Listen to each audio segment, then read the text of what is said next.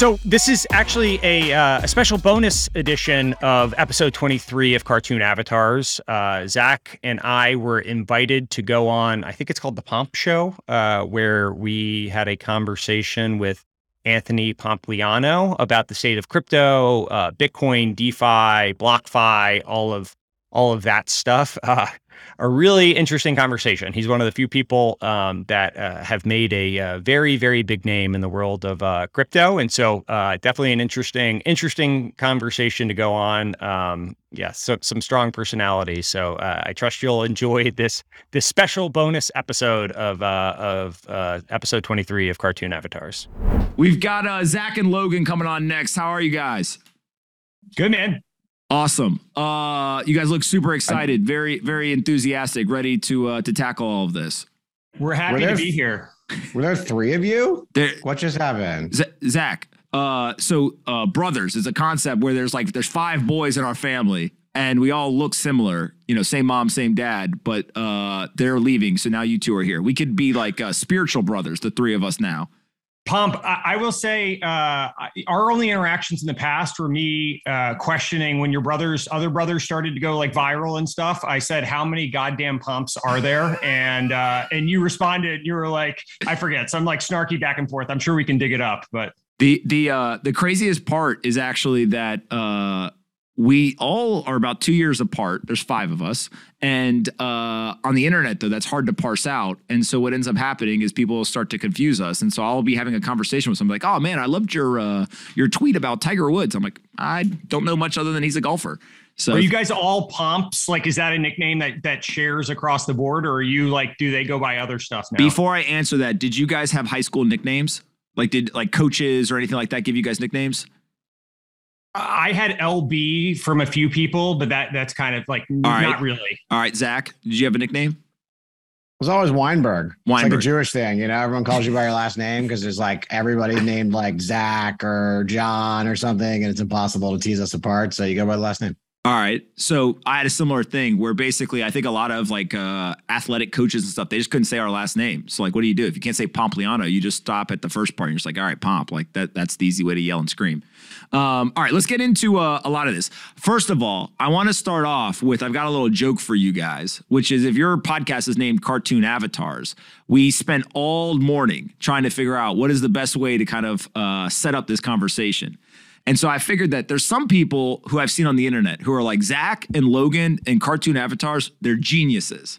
This is the most genius thing ever, is to bring these people on and ask hard, tough questions. So we have you guys here as Einstein and Tesla. But then that's good stuff. Hold on. But then there's other people on the internet who I've seen said these guys are complete morons. They don't know what they're talking about. So we got a second meme as you guys as Dumb and Dumber. That's good. My read on this whole thing is that you guys are neither Einstein and Tesla or Dumb and Dumber.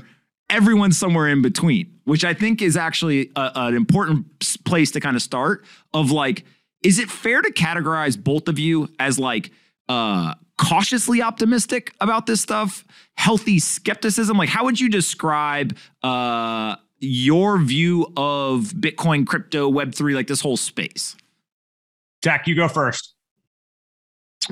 Well, I'll say first and foremost, like I'm a technology optimist. I mean, I'm a pretty active, maybe one of the most active, like early stage angel investors in the US. So I look at and I'm interested in early stage technology, probably on the front end of that curve. So in a macro sense, like I love new technology. I've built new technology. It's basically the only thing I've ever done. So I like it from a technical perspective. I would consider myself a skeptic on the utility, and not in this like, religious, like, is it binary? It works or it does, nothing ever is that clear, but more the amount of dollars and hype and investment that we're putting in relative to the output, like the productive output that we're going to get out of the broadly crypto ecosystem. And I know that's like a loaded term and we have to break it down. So consider me a skeptic specifically in crypto, but a technology enthusiast more broadly. All right, Logan, what about you? I would say that I agree with Zach on the technical aspects of this. I think it's awesome. Like, I think it's so cool. And as a job, I'm a venture capitalist, and nothing would be better for me if like all of the existing financial institutions get ripped apart, and and all the social media companies get ripped apart. And like, I think that would be awesome, because that would give me so much opportunity to invest in stuff. I guess I have two criticisms of it in general. One is Zach's point on the utility. The rhetoric also has bothered me, just like the whole not going to make it and whatever, like all that stuff. I'm just kind of like, it doesn't lead to good discourse if you're going to be that polarizing about how you talk about who's on the in club versus who's on the out club. And then the final thing is like, I guess this goes to the use cases, but it's how much money and how many brilliant people are spending their time working on this versus other things that I think have a more clear, direct impact on the world. And so that it's kind of, I'm complicated in all of that, but I've actually kind of fallen into this, and I would consider myself slightly more neutral than Zach, but I had a podcast. Zach was a buddy, started coming on with other friends. And then we sort of fell into like Packy McCormick's a friend, Mike Dudas is a buddy, Sean McGuire, like all these people kept coming on wanting to talk about it. And so now I'm like the facilitator of these conversations to some extent without too strong of a view myself. But before you guys joined, we were talking about how genius it was that like the podcast has become so popular because you bring Zach on and Zach asks the really tough question of like, tell me a use case. And then like all hell breaks loose, it seems like, based on the internet clips. Let's start maybe with this idea of like the people, the amount of people, because that's a really interesting point. It's like, are people wasting their time? Do we have all these really smart people? Is there so much capital going in and not actually getting their productivity? I've went and looked and tried to figure out how many people work in like the broad crypto ecosystem. So Bitcoin plus all the Web3, whatever. And there is no like one answer, but if you do some searches on LinkedIn and like all this stuff, it seems like there's probably somewhere between 250 and 500,000 people is my estimate. If you search, blockchain or Bitcoin or whatever on these platforms, usually you get kind of 50 to 100,000 roles, and then you can kind of extrapolate it out. Let's say that it was 1 million people. So just kind of like way more than what the estimates I think probably are. How do you evaluate whether they're wasting their time? Like 1 million people, like Amazon employs more than 1 million people as just one company, right? And so like, is that a big number? Is it a small number? How do you kind of think through coming to a conclusion as to like, what is the answer to that question? Well, I don't think the number of people is the right heuristic, right? Like you had 8 people build Instagram, and clearly that was a, massive theoretical benefit to society in terms of, at least the dollar value it created. So I wouldn't look at the people. I would look at the dollars. I would look at, like how many venture dollars, which means LP dollars, which at the end of the day means usually like an endowment or a pension fund or, someone's 401k in some way, shape or form getting into this ecosystem, whether they know it or not. I would look at the dollars in and then the equity value created out, right? And what's the multiple here that we're creating based on the dollars in? So I don't know how many people are. I've never looked, and it's not something I would check. But I looked at I think it was Logan, 2021 crypto specific venture fundraise was like 31 billion. Yeah, Morgan Stanley says 30 billion or so was invested in crypto companies. Yeah. So, and that's a single year. So I assume. I'm going to just like hand wave this for a second, but it's probably over 100 billion across the life cycle and growing. And so the question is like, how many more uses could we have had for productive uses for that 100 billion? Because what comes with the money are people, right? Like the money leads to hiring, the money leads to teams, things like that. So I always think money is like the best way to track it. So I don't know what's too much. These aren't like run of your mill, these are like very talented computer science type people, right? Like Olympic math. I mean, Vitalik, probably one of the smartest like math people in the world. And so I guess maybe to Zach's point, the dollars go in and then the people follow, because inevitably we sort of have the lizard brain of chasing opportunities to go make money. And so I think that is kind of the leading indicator of this stuff. And it's not comparing it to the average Amazon person or whatever. Like these are, for the most part, pretty talented computer scientists that are spending potentially some part of their life's work on this, when I feel like there might be better uses, but I don't know. I don't have the super strong opinion on that. So if we kind of continue on this path. Let's take a Vitalik or somebody like that, right? There's plenty of people who are like, hey, these people are really smart. They're choosing to go work here. They obviously are choosing to go work here as a stated reason because they think they can create, quote unquote, good in the world. It feels like everyone says good in the world, whatever that means at this point in kind of public discourse.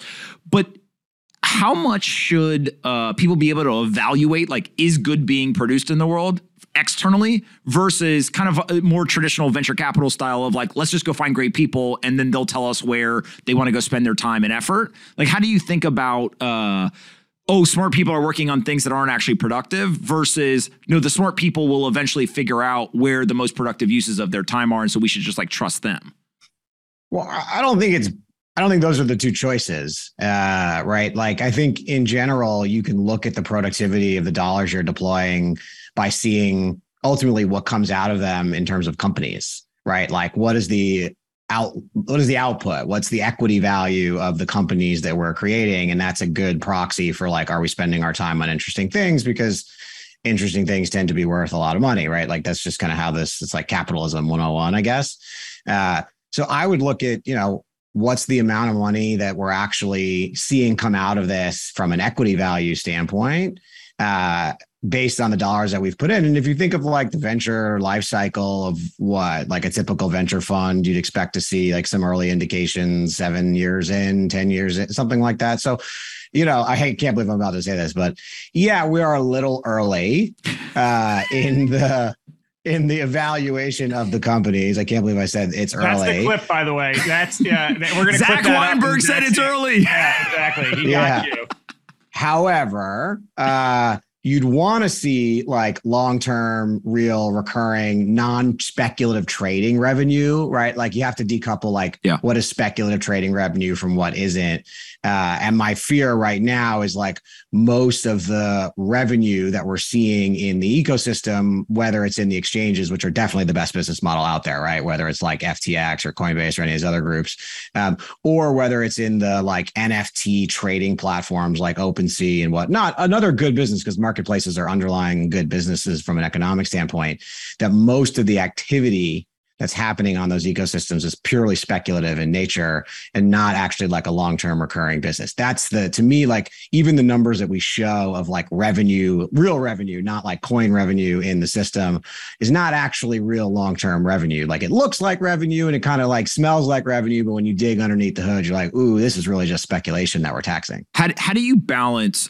So I've managed funds in the space. I'm an LP in other funds. I know the returns of a bunch of these funds. The best venture funds in history have been in this space over the last 5 years, 6 years, whatever the time period is. And many of the funds of these vintages have drastically outperformed traditional venture funds.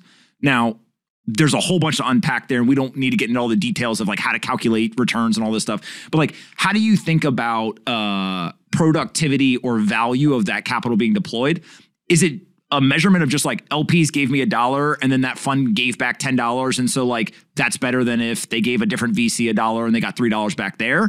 Or is there some other way to think about like the return on VC invested capital?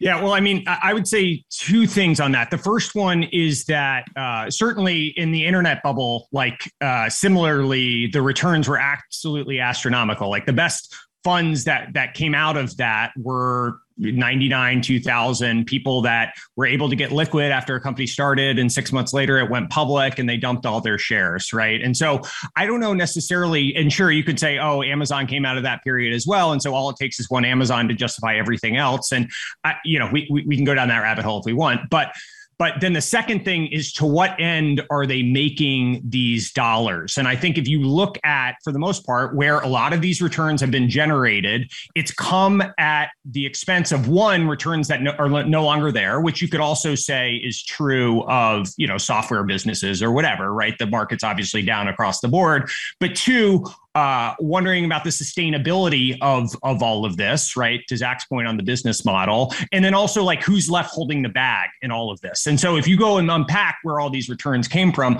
a lot of them, I have to imagine, came from tokens, right? And the tokens, inevitably, you got in on this pre-sale, and then it went public, and then it got available to everyone else, and then there was retail, and then everything sort of traded down, and retail's been left holding the bag in large part here, right? And so I think those are kind of the 2 points. Yes, the returns have been astronomical. And I think that's why you're seeing Andreessen and Paradigm and all these people able to raise bigger and bigger funds, is because the returns have been absolutely amazing. But to what end and how long will that actually persist? And I would say, I don't know, and probably not very long. An important question. Yeah, Pop, I want to give you like two scenarios and like have you tell me the difference between them. All right. And this is not poking at you, to be very clear. This is poking at the industry. First scenario, I start a new company. I ICO my coin to fundraise. So basically what I do is I create a coin. I haven't raised any dollars myself, right? So I have no equity dollars in the business. I issue a coin. I sell it out in like an auction process or whatever it may be to the market, to essentially everybody, right? To retail, to accredited investors, non-accredited investors. I mean, that's the whole point of the crypto piece of this, right? Is like, it's technically anyone can come in and buy it. And we did those ICOs for a while. And then we basically said as an industry, and I guess the SEC as well, kind of said, nah, that's a security issuance. That's illegal, like no mas. And we shut it down. Now what we do, this is like version 2, is we say, okay, we're not actually going to sell the token to the public yet. The first thing we're going to do is we're going to raise a bunch of equity capital, good old classic equity capital from a set of third parties, typically venture capital, not to pick on VCs, but it could be anybody, right? Like from some third party. That third party is going to give me money. Now, what I'm going to do is I'm also going to give them the coins. I'm not going to necessarily charge them for the coins. I'm going to put the coin at a really low value. I'm going to give it to them. I'm going to give them a first look. And then I'm going to let them sell it to the public markets once this thing, launches and gets liquid. So I've kind of put this like middleman, funny enough, in the middle of this thing and saying, no, I'm not raising money directly from the public. I'm raising money from venture. Venture's then taking these coins and selling them to the public. That's not an ICO. And I kind of look at those things and I go, is that not the same thing? Just like twisted around, like is it potato type of situation? I think that those are like very, very similar. I would actually put a third scenario in there, which I've seen people start trying to do, which is like, we're going to raise money from venture capitalists, because at the end of the day, they're trying to build some sort of organization and they need capital to start it, right? So like, it's got to come from somewhere, whether you sell a coin, you sell equity, you get a loan, whatever it is. So they get capital. And then they actually don't even give the coin to the VC. In some cases, I see people trying to explicitly solve the problem of how do we have a coin and not be a security? And so what they do in that pursuit is then like, how can we put the coins into people's hands as our users, but not have them buy them? So there's like, oh, if you participate in the system, like somehow you earn them or you get them or whatever. And so I actually think that all three of those things are like very similar in their end state, which is like the average person ends up holding them. And you can argue whether there's like a reason for doing it or whatever, but I do worry, and I think where we probably all three of us agree in like this Web3 world is whenever I see a founder like pitching an idea and I ask them like, why are you doing that thing? Like some aspect of it. And their answer is like to avoid being caught up in the regulatory scrutiny or something like that. What it tells me is that like, they're not actually worried about solving the problem for the customer. They're like trying to make business decisions to like address other things that are just a distraction from like solving the problem for the customer. And I think to your point, like there's a ton of mental energy that has been going on. And frankly, lawyers have been making an absolute bag in this industry, helping to like structure all these like really unique things. Like there are jurisdictions that I know about now that I never would have even known the name of if it hadn't been for people like running around the world trying to figure out like who's the friendliest to the coins. Right. And I think like that there's a lot of that going on as well, to your point. But I also think that that's the argument from, whether it's the Bitcoin community or even the critics of just this whole industry on like, maybe the ideas are right, but the execution is wrong, or the like distraction from trying not to be a security. Like, is there a big difference between if you just treated it like a security or if you didn't? Right. And it's case by case. You know what I think is amazing, and this kind of touches on the return aspect of it. Like, why is venture a great asset class historically at the top, and why it's been able to deliver great returns is, if you look at it, most asset classes have a linear distribution, right? And like to be the 25th is not that different than to be the 23rd, right? But venture has this stair step. And the reason for that is there's compounding advantages that come from having a brand, essentially, right? You have a brand, you get access to better companies. Because you get access to better companies, you invest in better companies. Because you're an investor, better people join those companies, right? Because you're an investor, other investors want to follow and invest in it. But at the end of the day, like if you're making something, then you have to go out and sell it to the customer, right? And if it's an enterprise software company, like you can have all those compounding flywheels that are advantageous, but at the end of the day, there's another customer out there that will determine whether or not the product's a good one, right? The weird thing about crypto, and the reason I think the returns have been so high is all of that happens. And then you get to use your hype in your brand and you get to drop it on the average retail investor. And so there's this whole self-perpetuating compounding loop. And instead of going to a discrete customer and saying, hey, does this bring you value? You go to a speculative investor and say, hey, I'm involved here. This is going to the moon, diamond hands, hodl, whatever, right?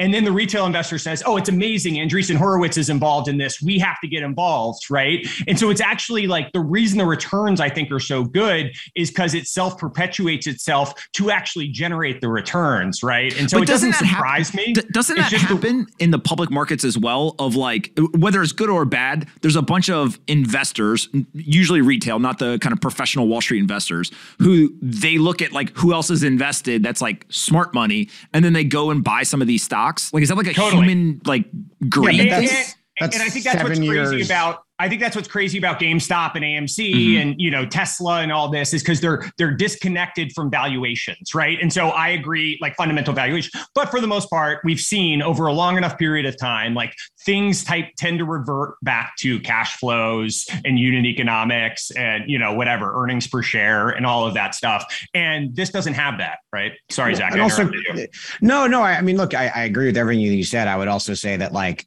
when we try and do this comparison of like a coin drop to a public equity, it's a false comparison, right? Because public companies have tremendous regulatory scrutiny and requirements and like a regulatory body overseeing it and audited financials and liability risk and, all these things. And by the way, like there's still scams. That's the crazy part. Like with all of those rules and all of the history of like people, with the pink sheet screwing over retail and like brokers calling grandmas and saying, you should buy this. This is what used to happen, right? There's a movie about it called Boiler Room. Even with all the scrutiny and regulation, we still have scams. And here we have none of the scrutiny, or now we're getting a little, and definitely none of the regulation. And we're seeing, scam central left and right because we're just like reliving the history of finance over the last 50 years. The thing that's like really fascinating to me about the coin is I think it acts as a false proxy for product market fit and utility. It dilutes the signal. It's really negative signal or no signal. I don't even know what it is because it's not signal, right? Like typically when you are building a software product, you're looking for early signal about usage, right? I want to know, like, is there a product market fit? And if it's an enterprise thing, you want like paying customers and long-term contracts. And if it's a consumer thing, you want users, but you want retention on those users. You want to look at cohorts. So always like normal little metrics. And so what I think has happened here, and I said this on another podcast the other day, is like most of these companies are built by engineers who don't have a background in like financialization and speculation. And it's not critiquing them. It's just not what they do. And so you issue this coin, and in your head as a technical person, you're like, it's just a feature of the software. It's just a coin. It's like another piece of code I wrote, because it is actually just like another piece of code I wrote. I made this token. It's distributed. Off you go. And then you see like a whole bunch of people buy it. And you're like, whoa, I must have product market fit because there's a lot of people buying my token. Just like you would think classically, like there's a bunch of users using my software. I've got a bunch of customers, and in your head, they're all the same thing, and they are not the same thing, because the reason they're buying the token, and it's mostly like not actually customers or users, it's speculators, is because they want to try and, quick flip it to the market. They look at it as an asset class. Like we talk about these things like an asset class. We talk about it as a thing I'm investing in, not a thing I'm a customer of. We use the terms of finance. We don't use the terms of software. And I think that's the giant red flag to me, which is we talk about this stuff as if it's technology, but then when we talk about why people buy it and use it, we talk about it like an asset. And it's not both. It's like, can we pick one of these two things? And that's what I think people are getting confused in here is they look at this stuff. They look at like usage metrics as a proxy for product market fit. And it's not usage, it's speculation. So I've always talked about this as like mercenaries and missionaries, and yield farming, I think, was like the original one where it became very obvious to me of people would basically say, hey, I created a whole bank full of tokens that I invented. Come here, we'll give you 1,000% APY or whatever the crazy number was in the beginning. And then as more and more people started to join because they wanted 1,000% APY, that got commoditized down. And then those users immediately jump ship to the next chain or opportunity where they were offered 1,000% APY. And so I've always thought about it as like, oh, those are just like mercenary users. And so I didn't so much as like the signal of the product market fit as much as just like you are not going to have any retention because you can't keep paying 1,000% APY. And that's the type of user that you're attracting. And they're literally just going to leave. And so it ends up being this very weird thing. When it's a reverse network effect, by the way. Most of these companies have network effects that more people join, it's actually advantageous to the platform. This one, because it's speculation, the more people join, they miss out on the opportunity. And so they're like, oh shit, I need to go somewhere else, right? It's like a very perverse incentive. That is. And Logan, Logan and I have talked about this too. I think that applies to the pay to play or whatever they call it, pay to earn, gaming. Same okay, thing, explain. Right? Like, explain. Like the Axie Infinities and all that. Yeah.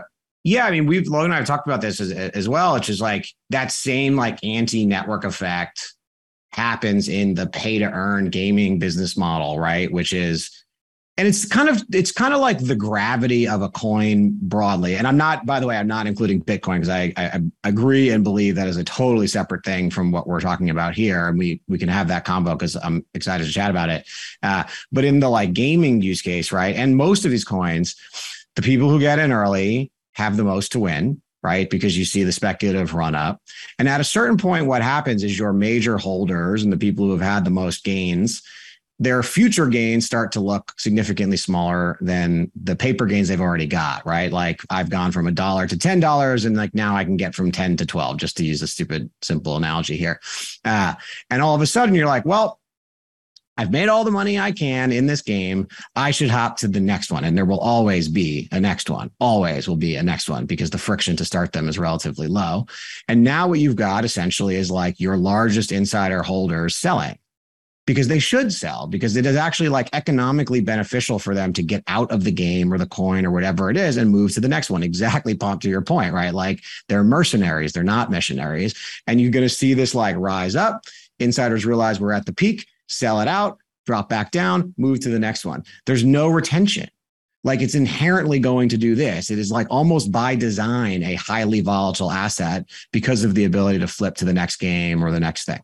I actually agree wholeheartedly on this. And I think it's why we've seen the ideas are probably right. Like there will be somebody who cracks it. We'll come back to this in a second about kind of play to earn or whatever. And I'll get your guys' thoughts on some of the newer versions that I'm seeing. But let's talk about Bitcoin real quick. Where do both of you stand on Bitcoin specifically? You like it, you hold it, you don't like it, you think there's concerns? Like just kind of lay out where you guys are on it at the moment. So I have a tiny bit of Bitcoin, and it's mostly, I would characterize it as schmuck insurance that I actually don't totally believe in like the long-term value and the price and all of it, but it seems that it's reached a zeitgeist point that it's common enough in use case on ticker tape, on institutions buying in, that I just don't want to live in a world in which everyone makes so much money and I miss out on all of that. And so I have a tiny bit of exposure to it. I am not a long-term believer. I'm not a zealot in it. I think it's the most probably interesting of all the stuff that we can talk about here because it's the most mainstream, but that's my stance. Zach? That was code for Logan is a degen Bitcoin holder who's never selling. Okay, all right, got it. Right. Zach, what about you? I was thinking about how I was going to answer this question before I came on. I was really struggling with it. It's like, do you believe in God? You know, it's like, oh man, this is going to be a tough answer. In Satoshi, we trust, Zach. Come on. Yeah, this. I might go on for a while here. I guess let me try and sell Bitcoin to you, which is kind of a fascinating exercise here, right? Like, why is Bitcoin cool? So to me, like Bitcoin has one property, and you could argue the decentralized piece, but let's just assume that like all of these things are decentralized for a second, because we're talking about, crypto broadly. It is one property that makes it interesting, which is that it's a fixed supply, right? Like we're not going to make definitionally in the code ever more Bitcoins than whatever is like authorized. I don't know. What's the actual number? 21 million. Number? 21 million. Okay.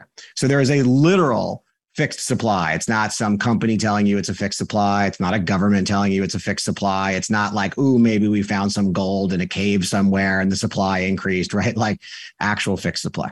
And that makes it interesting in the sense that like as the world gets richer and as we have more money, period, then that money is chasing a fixed supply. So like theoretically, if people want to own it, and that's the giant if, right? Like if it makes sense in people's brains to own this thing, that the price should rise because you've got a fixed supply and an increasing demand.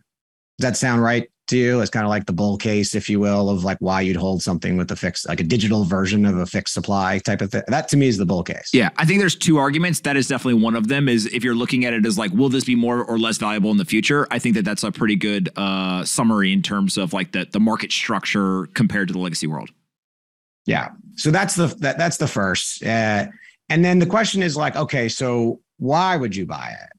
And that's the part, besides like other people are buying it. And I'm not suggesting, by the way, that because other people buying it is actually a bad reason. That's actually like a pretty good reason. I mean, clearly it's worked over the last 7 years to be like, I'm buying it because other people are buying it, in the same way that like buying Beanie Babies early in the cycle was like a really damn good idea because other people were buying them. It's true of any sort of like new speculative asset.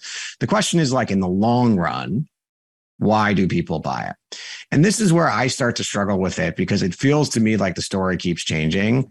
First, we said it was a payment network. Then we said it was like the new internet. Then we said people are going to build these giant companies on top of it. Then we said it's like decentralized, no government. Not exactly sure why that's valuable, because you need fiat in most places. The story kept shifting. And then we heard the latest, maybe this is like 2 years ago or so, which was, well, it's an inflation hedge.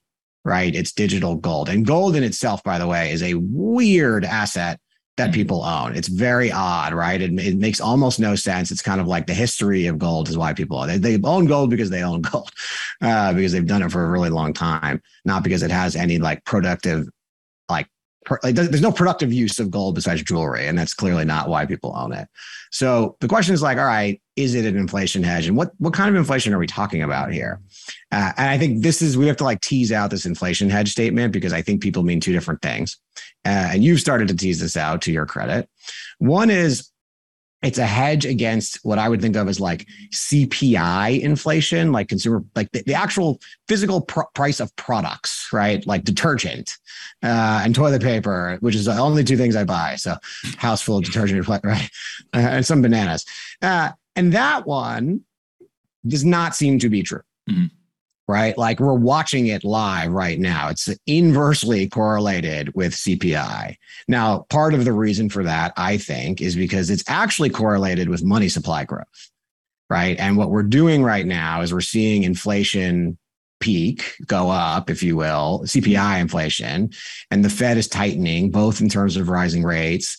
It's also unwinding its balance sheet, right? So like we're actually seeing the money supply out there tighten a bit. And that's why Bitcoin, I believe, and other risk assets are coming down, right? Because like the money supply is shrinking, which actually would be the argument that like this is the exact time to sell Bitcoin. Like you should not own it in this environment. And I think that is a distinct use case. Sorry, I mixed the two, but one is like it's a CPI hedge, which I don't think is true. The other one is that it's basically like levered beta, right? Like it's money supply grows, so beta grows, and like Bitcoin is kind of like on the front end of the spectrum of beta because it's highly speculative, and it basically correlates with like what other things that grow when the money supply grows, which is like risk assets and growth assets like QQQ. And I think that's really what people mean or think when they say it's an inflation hedge. They view it as like it's just a hedge when the money supply grows, the price of Bitcoin probably goes up because of the fixed supply. right? We go all the way back to that original like hypothesis, which is like when there's more money in the system and you have a fixed supply of something that theoretically people want to buy, the price will go up. It's not more complicated than that, in my opinion. The question is just like, does that story hold? Like, because once you lose, and this is what I was going to ask you, like once you lose the other stories, the payments, the CPI inflation index, the like non-government story, whatever, like all the other things we've told ourselves over the last 7 years about why this thing is going to change the world. Does the one piece of it about it is a fixed supply and it seems like people want to buy it in some way, is that enough? Is that enough to hold its value? And to me, that's the question, if I'm an investor, I'm asking, which is like, what's the bear case? What's the bull case? That's where I struggle. Because to me, that's not enough. So let's go to what you just said first, that we could talk about kind of in the future. But I think what you're teasing out, and this is something that Bitcoin is very unique in that like there's so many different types of people who pay attention to it, either because they're a bull or a bear. But you get like the Wall Street crowd, you get the technology crowd, you get like human rights crowd, you get like that Anon on Twitter who's like yelling and screaming about whatever. And all these people come together and they all have like really bad ideas for the most part. And then like there's a couple of people who like say something once in a while and you're like, oh wow, that was really smart and it makes sense. And so it's like a political party. Literally, we were just recently talking about the fact that like just as Republicans and Democrats have gotten more extreme, like the bulls and bears in Bitcoin and in crypto have like gotten more extreme. And then there's like, as in political parties, a lot of people are like, I just want to kind of like hang out like in the middle, like, you know, like just like be rational. And I think that there's going to be a return of like the rational people or the centrist. But there's this guy, Brent Donnelly, who we recently had on. And what he talked about was Bitcoin is not an inflation hedge, as Zach was talking about in terms of like CPI stuff. It's more a hedge against loose monetary policy. And I think that's your whole thing about like the expanding money supply and stuff. Yeah, loose monetary policy essentially translates to more money being printed in the system. Correct. Yeah. And so like, yes, I think that is the nuance. And of course, like, you know, 240 characters on Twitter, like nobody says it. It's way easier to say it's an inflation hedge. So I think that story will become more popular and kind of you'll get the fragmentation of like, it's not a CPI hedge, it's a loose monetary policy hedge. But with that said, if you go back to 2020, I think it was Q3 when Paul Tudor Jones and Stanley Druckenmiller and all these guys started to be like, hey, we're buying Bitcoin because we think inflation is coming and we want to, you know, be best positioned. And Paul said, it'll be the fastest horse. Like that was like the famous quote. And what it's made me think a lot about is like the markets are forward looking. And so when you think of it from that perspective, like buying Bitcoin before the inflation came was actually really smart. Like waiting till the inflation was here and then going and buying it actually would have been like really bad, right? Because you would have been buying it and now you're down. And so it does beg the question of like, how do any assets, forget Bitcoin for a second, like any asset relate to inflation? So if you think inflation is coming, you probably move your assets beforehand to prepare for it. But does it also work on the back end? Like if you think the Fed is going to be successful and they're going to bring inflation down, do you sell certain assets or like do you move in advance to try to go and prepare yourself? I don't know. Like I don't think we've lived through this. And so like that's one of my big questions is like on the other side of the inflation, it's very obvious in the beginning, people will move assets to try to benefit from incoming inflation, whether it's a narrative thing or it's actually true. But on the back end, will we see investors move assets because they're trying to prepare for like the fall of inflation? Well, I guess the best way to look at it and part of why I don't believe that story, and I think some people do, is look at the asset classes that historically are inflation hedges or like pseudo act like inflation hedges, right? Like nothing is, let's start with some facts, right? Like nothing is a perfect CPI inflation hedge, right? Nothing historically has done perfectly well. There are a few asset classes that tend to do better in a high inflation period. Gold is one of those for honestly, mostly cultural reasons. And gold is not a perfect CPI inflation hedge. If you look at the price of gold, you know, over the last few, it was kind of like flat-ish. Now that's a lot better, just to be clear, than like most of the assets that people owned. And so in a way, it's actually like a decent inflation hedge relative to the fact that like literally everything else has gotten crushed. The other thing that seems to generally do well during like high classic inflationary periods, like again, CPI inflation type stuff, are commodities. Right? Like cyclical style business, like commodity prices tend to rise. So as a result, owning like commodity producers is a pretty good idea. And that's done pretty well. Like it's held up pretty well. And you don't see those asset classes, the classic like inflation hedges, you don't see them trading ahead. right? You're not seeing those prices like massively dip because people are expecting inflation to come down. And so if we thought the market was so smart about what was going to happen in the future and it thought inflation was coming down and people are trading ahead of it, you'd see those historical asset classes start to trade down, and they're not. So I just don't buy the story because it's not a different, it's the same investors. It's like, I've got a pie of stuff and like, I'm going to kind of move my money around in that pie. And it's not like there's just the Bitcoin people and there's just the commodity people and there's just the like gold people. It's just not how it works. And so that's why I don't buy the story, because none of the other asset classes tell the same story. Like the data doesn't show it. I actually think what happens is basically people look at their money. It's not just people. It's like LPs and, portfolio managers as a pie. And they look at this pie and they go, I've got $100 and I've got like 40 in equities and I've got like 30 in corporate debt and whatever. I've got like, 3% in gold. And someone comes along with a story, like a technology story, and says, we've got this new thing that's going to change the world and it's a fixed supply. It's called Bitcoin. And it's pretty cool. And a lot of smart people are talking about it. A lot of tech luminaries are talking about it as the next big thing. Like, seems pretty cool. I don't really know anything about it. Price is going up. Yeah, I could trim my gold from 3 to 2.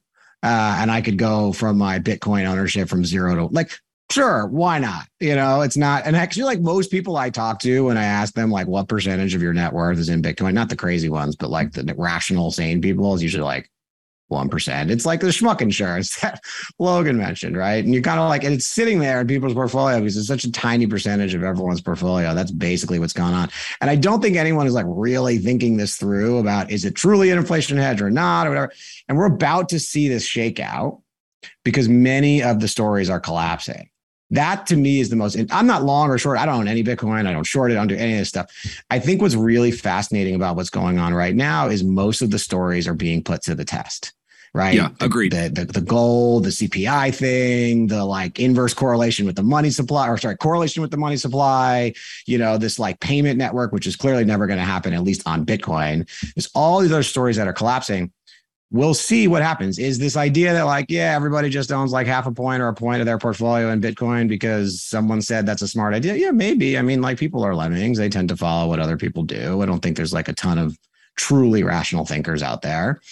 The big guys, the Buffetts and whatnot. Now, most of these people were like anti-gold in the first place too, are saying like, it's not a productive asset. It doesn't make sense to own, yada, yada, yada. And yes, I agree. Like if you didn't buy gold, you're definitely not buying Bitcoin. That's a very fair statement. And I think that that's true. So anyway, it's not an argument for or against. I just think it's like, I don't see the upside case when the money supply is shrinking.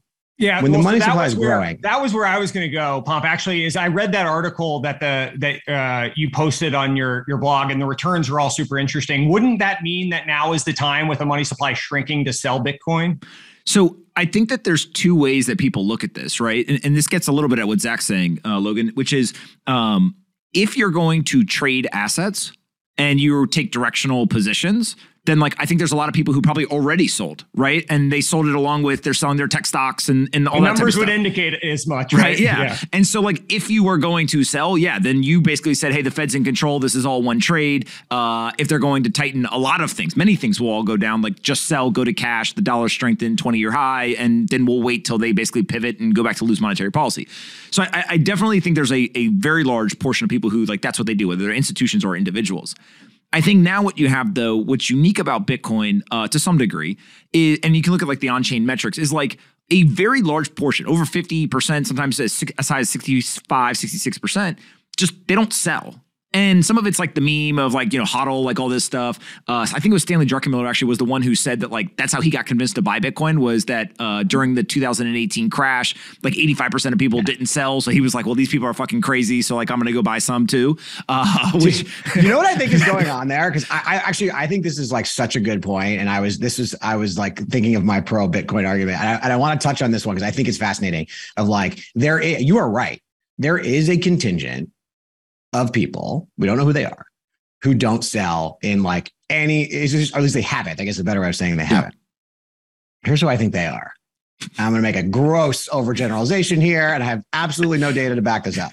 I'm going to just like start with that. This is just like in my head. A good way to make any argument. Right. You can clip this. Let me give you the best justification for this idea I just came up with last week, which is you've got a bunch of countries, China, Russia, Iran, whatever, a bunch of like autocratic style countries that have wealth, right? China in particular, Russia clearly has a bunch of wealth from oil and gas and, anything to do with like essentially energy.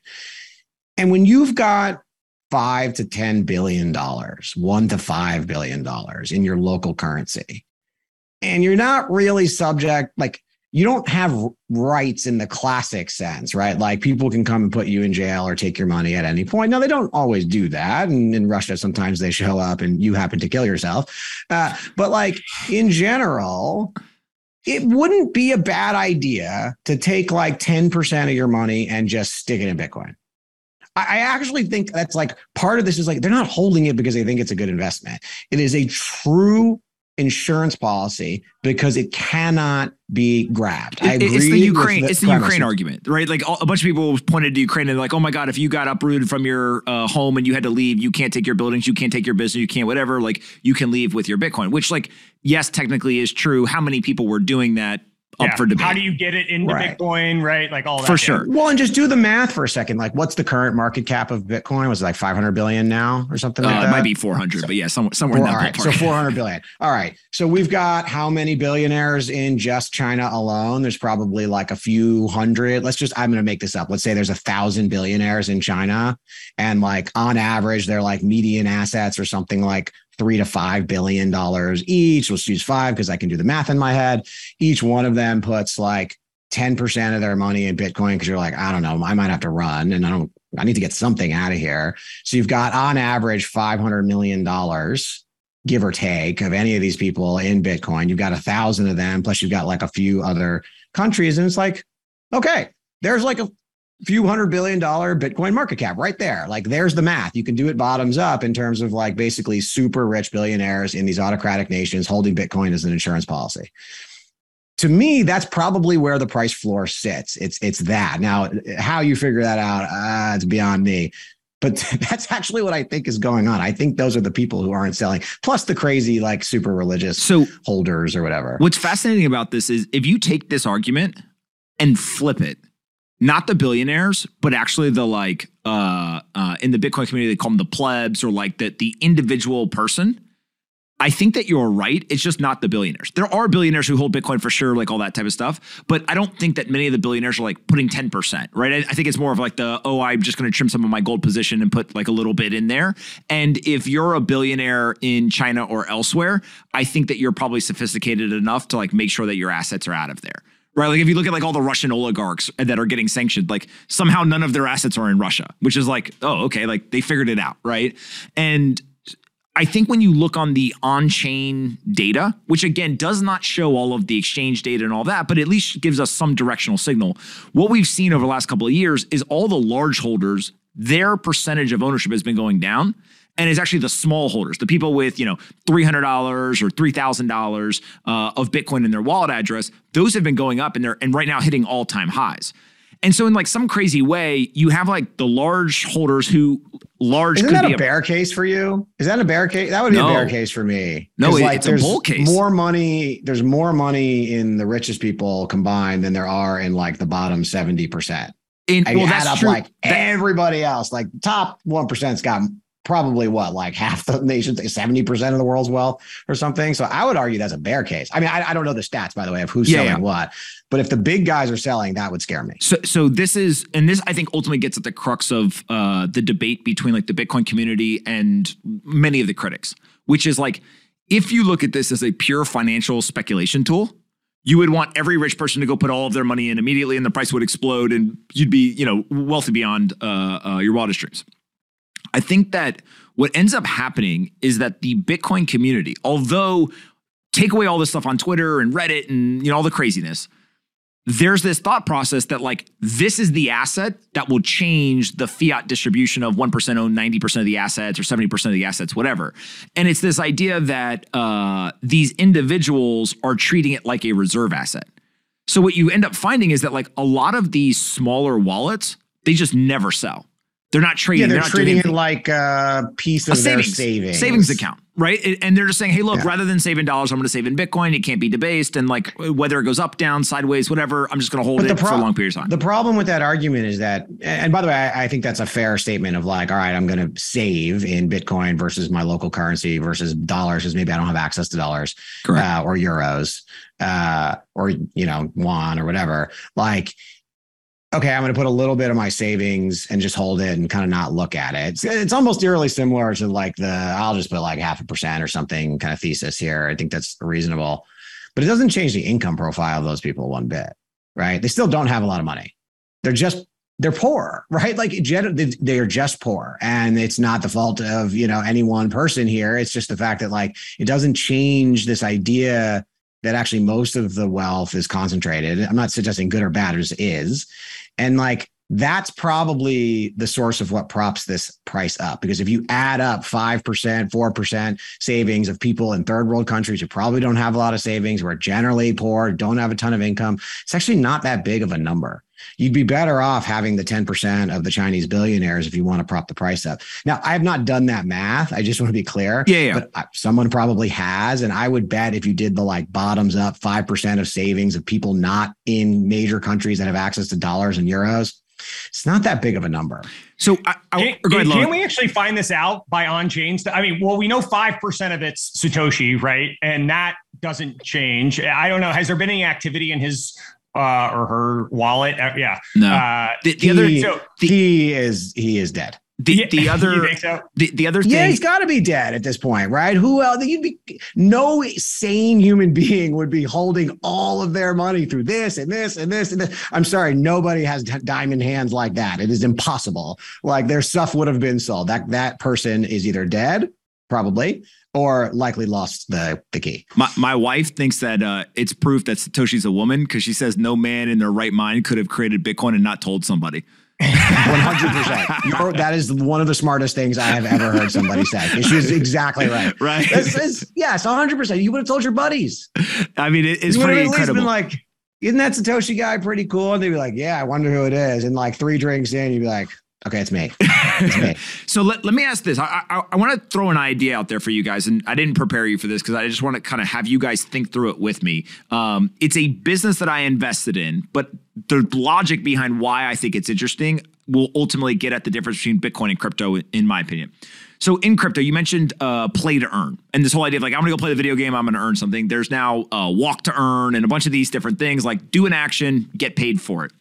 But in each one of these, what they've done is they've basically said, I'm going to create, Zach coin, right? Or whatever it is. And sounds terrible. And if you go and you do whatever this action is, we're going to pay you in Zach coin. And it sounds amazing to the people who, again, to your point, are in there early. They get a bunch of the coins, and then the coins go up in value because more and more people want them. And like that ends up having some shelf life, and eventually like somebody along the way is like, wow, I have a lot of money in Zach coin. What is Zach coin? I'm going to turn Zach coin into dollars and like move on with my life. That was awesome, but like I'm over this. And then it kind of all falls apart. One of the businesses that I'm fascinated with right now is a company called Fountain. It's a podcast app player. And if you think of the podcast space, you have iTunes, which wins because they got pre-installed on all the devices. Spotify is going to go sink billions of dollars into like IP and kind of exclusive content. And so like, how can you go and actually win in the podcast space? Their idea is, why don't you actually create the ability to listen to earn, but do not create another coin. Instead, just use the payment rails of Bitcoin. So the whole idea is RSS feeds are the podcast feed, right? You guys have one for cartoon avatars. And when somebody goes to listen to cartoon avatars, which they were going to do anyways on Spotify or Apple or wherever, now they will get Satoshis streamed to them as they listen.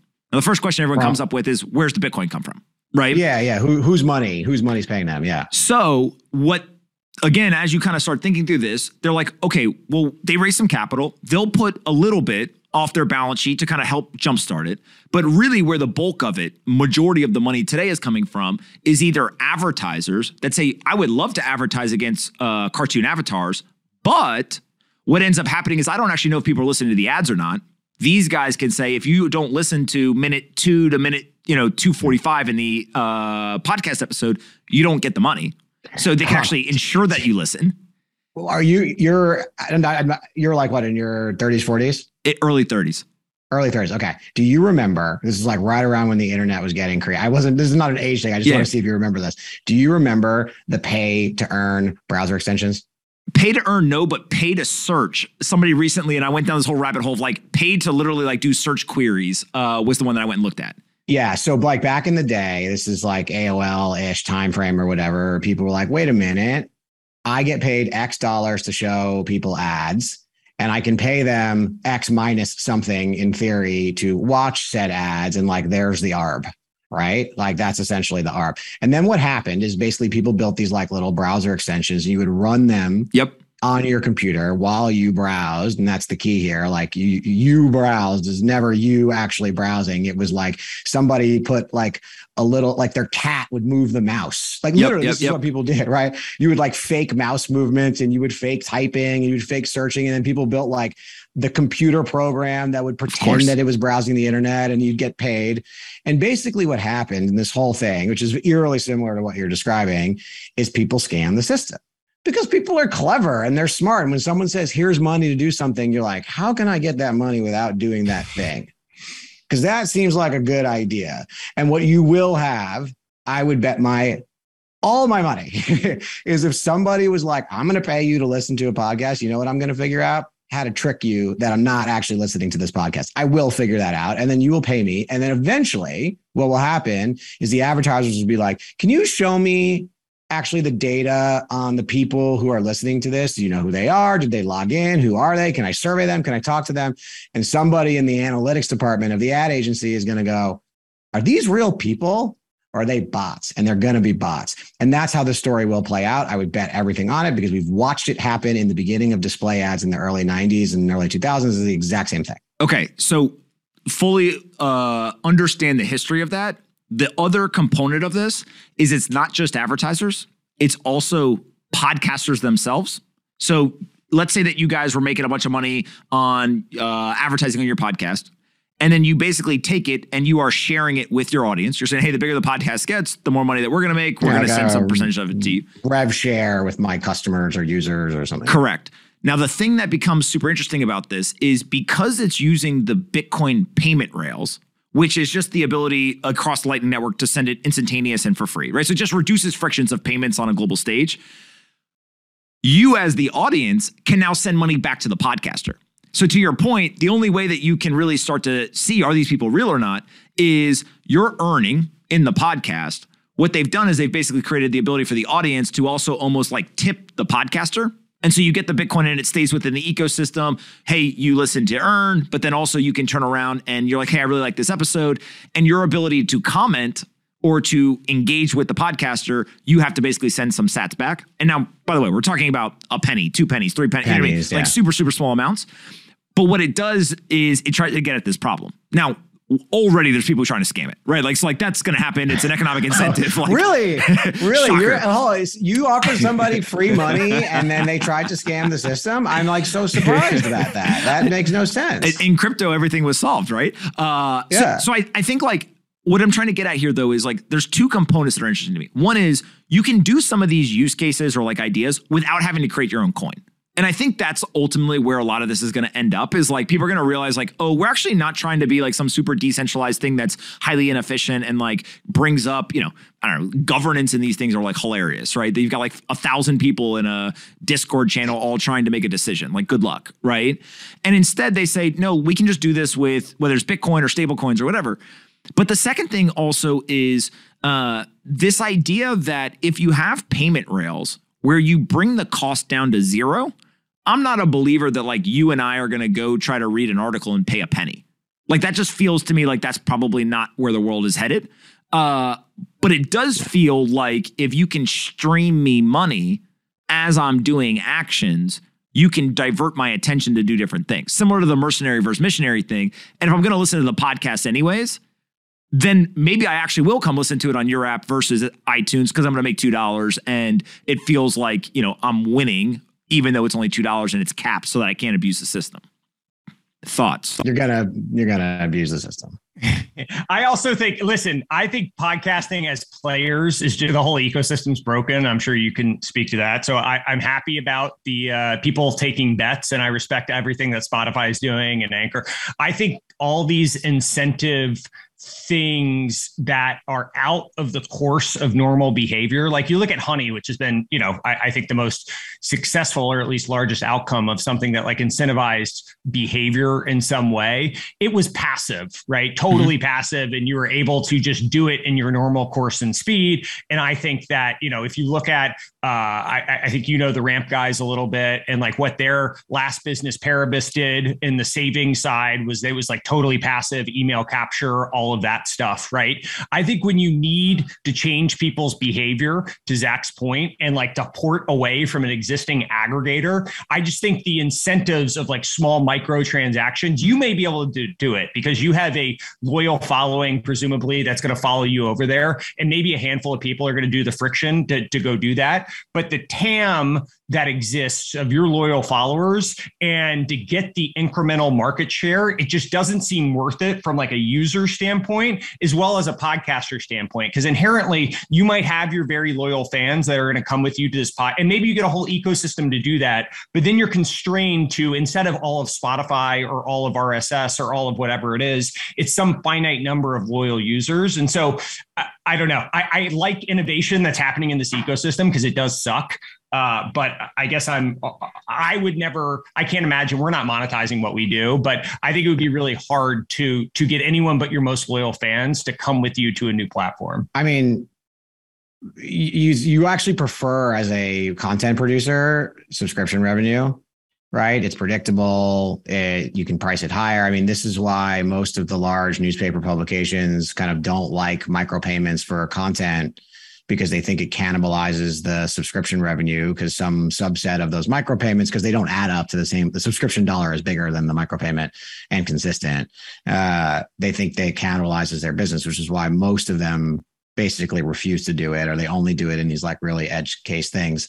But I just think it's like, it's not even the will people do it or not. And I agree with everything Logan said, like most won't. The bigger issue is just like when you give free money to people, they will abuse the system. Always. Human beings will abuse the system when you give them easy ways to make money. And by the way, they're not even just going to be like listeners. They're going to be, people in other countries with a lot of time on their hands and low incomes going, wait a minute, like cell phone farms. Yeah, exactly. User farms, cell phone farms, like bot farms. I mean, you know what they're probably going to do, man? They're going to take all of those crypto mining rigs that they can't run anymore in China because they're banned, and they're going to build the world's best fake podcast audience listening system and get paid all the money back for the hardware they spent. That's the kind of shit people do because they're clever. And like, this is why this whole like, oh, I'm going to give like micro payments and little coins to people. It doesn't work because the incentive is really to like ride the coin up and get out and to abuse the system. If you want people to be aligned from an incentive standpoint, and this is true not just of users, it's also true of like, your employees and your investors, you give them equity. And equity is the chance at future. We have systems to do this, right? It's called invest in the company and give equity grants. And we've done this for like 100 years, and it's regulated, and we have rules around it to protect people from taking equity in companies that don't actually exist and paying money for it. Like the whole system actually kind of already exists, and there are problems, but most of those problems are not technology problems. They're like IRS problems and legal problems and like 83B election problems. Like it's that kind of stuff. And so all crypto's trying to do is say like, oh man, this equity stuff is like really annoying because there's a lot of rules. There's a reason there are rules, but there's a lot of rules. So like, instead of doing this equity thing, which has all these rules and regulations, I'm going to do this coin thing, which has no rules and regulations. And like, that's how I'm going to get people the money. And we're just reinventing all the stuff people used to do. And we're going to get all the same scams, and then we're going to get all the same rules. There's this window in time where like, it's a pretty good business. I was talking to somebody and they're like, well, the reason I own Bitcoin is because other people are buying it and there's momentum.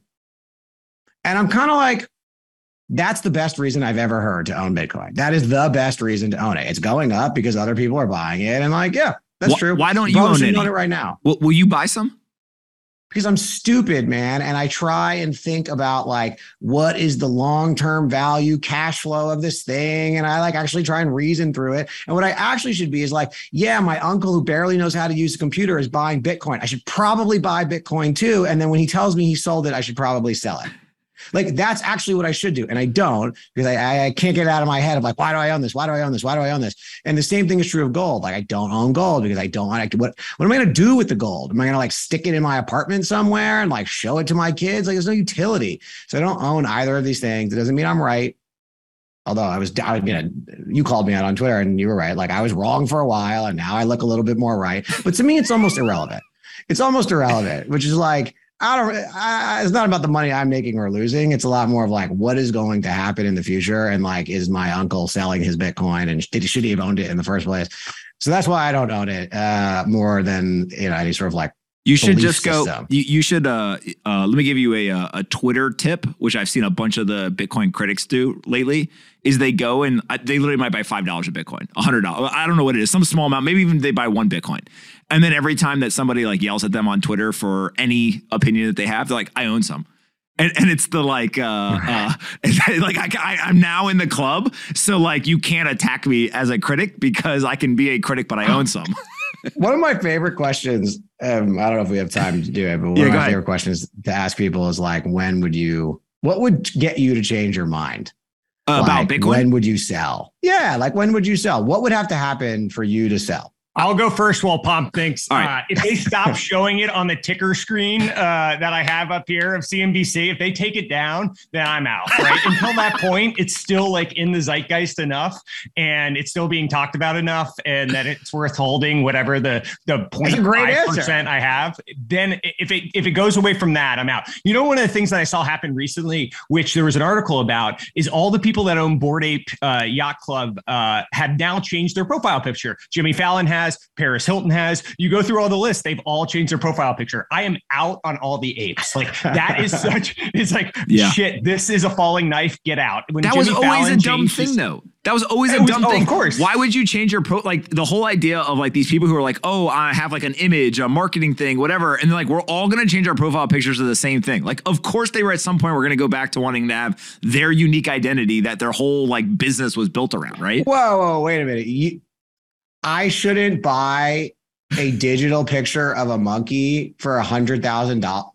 You're sure? What about the future earnings of that digital monkey? Do you think more people, this is a serious question. Do you think more people made money on whether CryptoPunks or Bored Apes or some of the tech stocks from 2020 till today? Like, where do you think people made more money? I don't know. I don't know if we could get the answer. Probably in the monkeys. Like it's kind of crazy. Wait, from a literal more people standpoint, like more people made money in tech stocks, right? Yeah, maybe a better return might have been the stupid monkeys, but. Can I give you my NFT case? Yeah. I don't know. Do we have time? Yeah, I don't know when we have to. All right, cool. Because I was talking to somebody in the space of like, what is this NFT thing? And here we are. So I might as well talk about it. Why is art valuable? Then we're going to start philosophically here for a second. Like what gives art? If we assume, now I'm not talking about the like, I'm NFT as a ticket or whatever, like just the collectible part of this for a second. Why is art valuable? Well, it's kind of valuable for like two big reasons. This is a bit of a hand wavy exercise. One is that like the person who made it or the thing it's about is important. It's just culturally important. It's kind of like, why is Picasso important? Because Picasso was an important person, right? Like, why are Monet is important? Because like he was an important person as well. And like, that's what part of it is like, one, this is like an important thing. Why is the LeBron James sports card worth more than, Derrick Rose? Well, like LeBron's better at basketball, unfortunately. So then the question is like, okay, so it has to be an important thing, an important person. And then two, it has to be scarce, right? There's not a lot of them.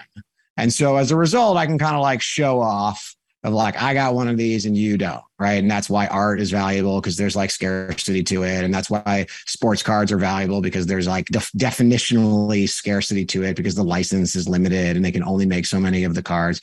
And like those two things tend to be true. And then there's a third, which is that they like trade somewhat infrequently. So not to be never, But like the more scarce they are, they tend to be more valuable. And then it's like, whoa, this art piece, whatever it may be, is like finally available for sale. It hasn't been available in the past. So the price goes up because it's an auction and it's not really a market, right? It's like market doesn't actually maximize price. Auction maximizes price because it's a one-time only biz. You better get your maximum out there. Whereas the market, you can kind of trade. And that's kind of true of like most art. And yes, I'm sure there's exceptions. NFTs, like almost definitionally, have almost none of those things, right? Like they're not important in culture. Maybe you could make the argument that like the Bored Ape thing has like slowly crept into the zeitgeist of culture, kind of. I mean, we're talking about it on this podcast. People put like stupid monkey photos on a bunch. Maybe, right? Like that kind of it makes sense to me. They're not that rare because there's like a lot of people who are doing this and similar. So it's just like, it doesn't really solve that one. Most NFTs are inherently not rare, right? Like the friction to create is effectively zero. And then 3, they're widely available and traded. Right? It's like anti-scarcity. That's the whole point of the NFT is you can like move it around all the time. So the whole thing makes no sense to me as like holding any long-term value because it doesn't have any of the properties that typically exist in collectibles, in art. And I'm not a collectibles person or an art person, but like at least that's kind of the fundamentals of it. And that's why I don't believe in the open seas and whatever as businesses. It's not that I think every NFT is going to go to zero. Right? There will be some small, tiny little percentage of the market that exists that does well in the same way that like there's a tiny little percentage of artists ever that like hold value. But all of these platforms, OpenSea, whatever, they all make their money on transaction fees. So I think that, and Logan, I know you got to go here in a second, that's true of the art market too, right? So like, I agree with you of like, if you think of all the art everywhere in the world that's created, like 99.9% of it, like we've never heard of. We don't care. No, it has no value outside of like what the, material that it's painted on or printed on or whatever. Right. And so do you like know the Sotheby's market cap? If I had to guess, it's sub 100 billion, like 5 billion, 10 billion, 15. I don't know. 3. I'm on mute. I guess 2. Yeah. Yeah. 3. Yeah, small. So what we're saying is in the most mature market in the world, right, with like super high priced items and Russians buying them and Chinese buying them and Americans buying them, the like real world OpenSea, which is basically Sotheby's, which has a real world OpenSea giant VIG, by the way. I think like a Sotheby's VIG on this stuff is like 10 to 20%. It's a big number. $3 billion market cap. Crazy. All right. Doesn't that scare you? Listen, I wish everyone the best. We'll see how this all plays out. Happy 4th. Thanks for having us on. The last thing I want to leave you guys both with is if you had to pick one thing that you believe that you're like, all right, for sure, other people definitely disagree when it comes to Bitcoin, crypto, et cetera, positive or negative, what's the one thing that you guys feel pretty strongly about that you think other people are either missing or don't pay attention to? I have officially stumped the cartoon avatars. Yeah. Well, I don't know where, like your listener group, I mean, I think almost all the coins are going to zero. I don't know if people are going to agree with that, but I think there might be, I don't know, 1, 2, 3, 4 that can exist and persist in some way, shape, or form. And everything else is going to zero. I think there's 280 that are currently traded on FTX. And so I guess, whatever, 20,000 total. 20,000 total. Yeah. I think those are all zeros. So get out now would be my advice. But I don't know if that's controversial. Probably is. Very controversial. Yes. Zach, what about you? That's what I was going to say. It's all going like most of the stuff goes to zero. I mean, I think what happens is the returns. I don't know if this is like controversial, but I think the returns in these next wave of funds are going to get destroyed. I think like the jig is up on like, so, most of the return, you were talking about like all these like funds that did exceptionally well. I think a lot of that was just like flipping the tokens, not the equity value, because the only big equity value companies that exist right now are like FTX, which you never raised money for. And then Coinbase, which has been around for very long. There's like not a lot of like big equity values that aren't just like paper equity values. I think once that like little coin scam gets looked at and people aren't allowed to like flip the coin to retail really quickly, the equity returns are going to get crushed.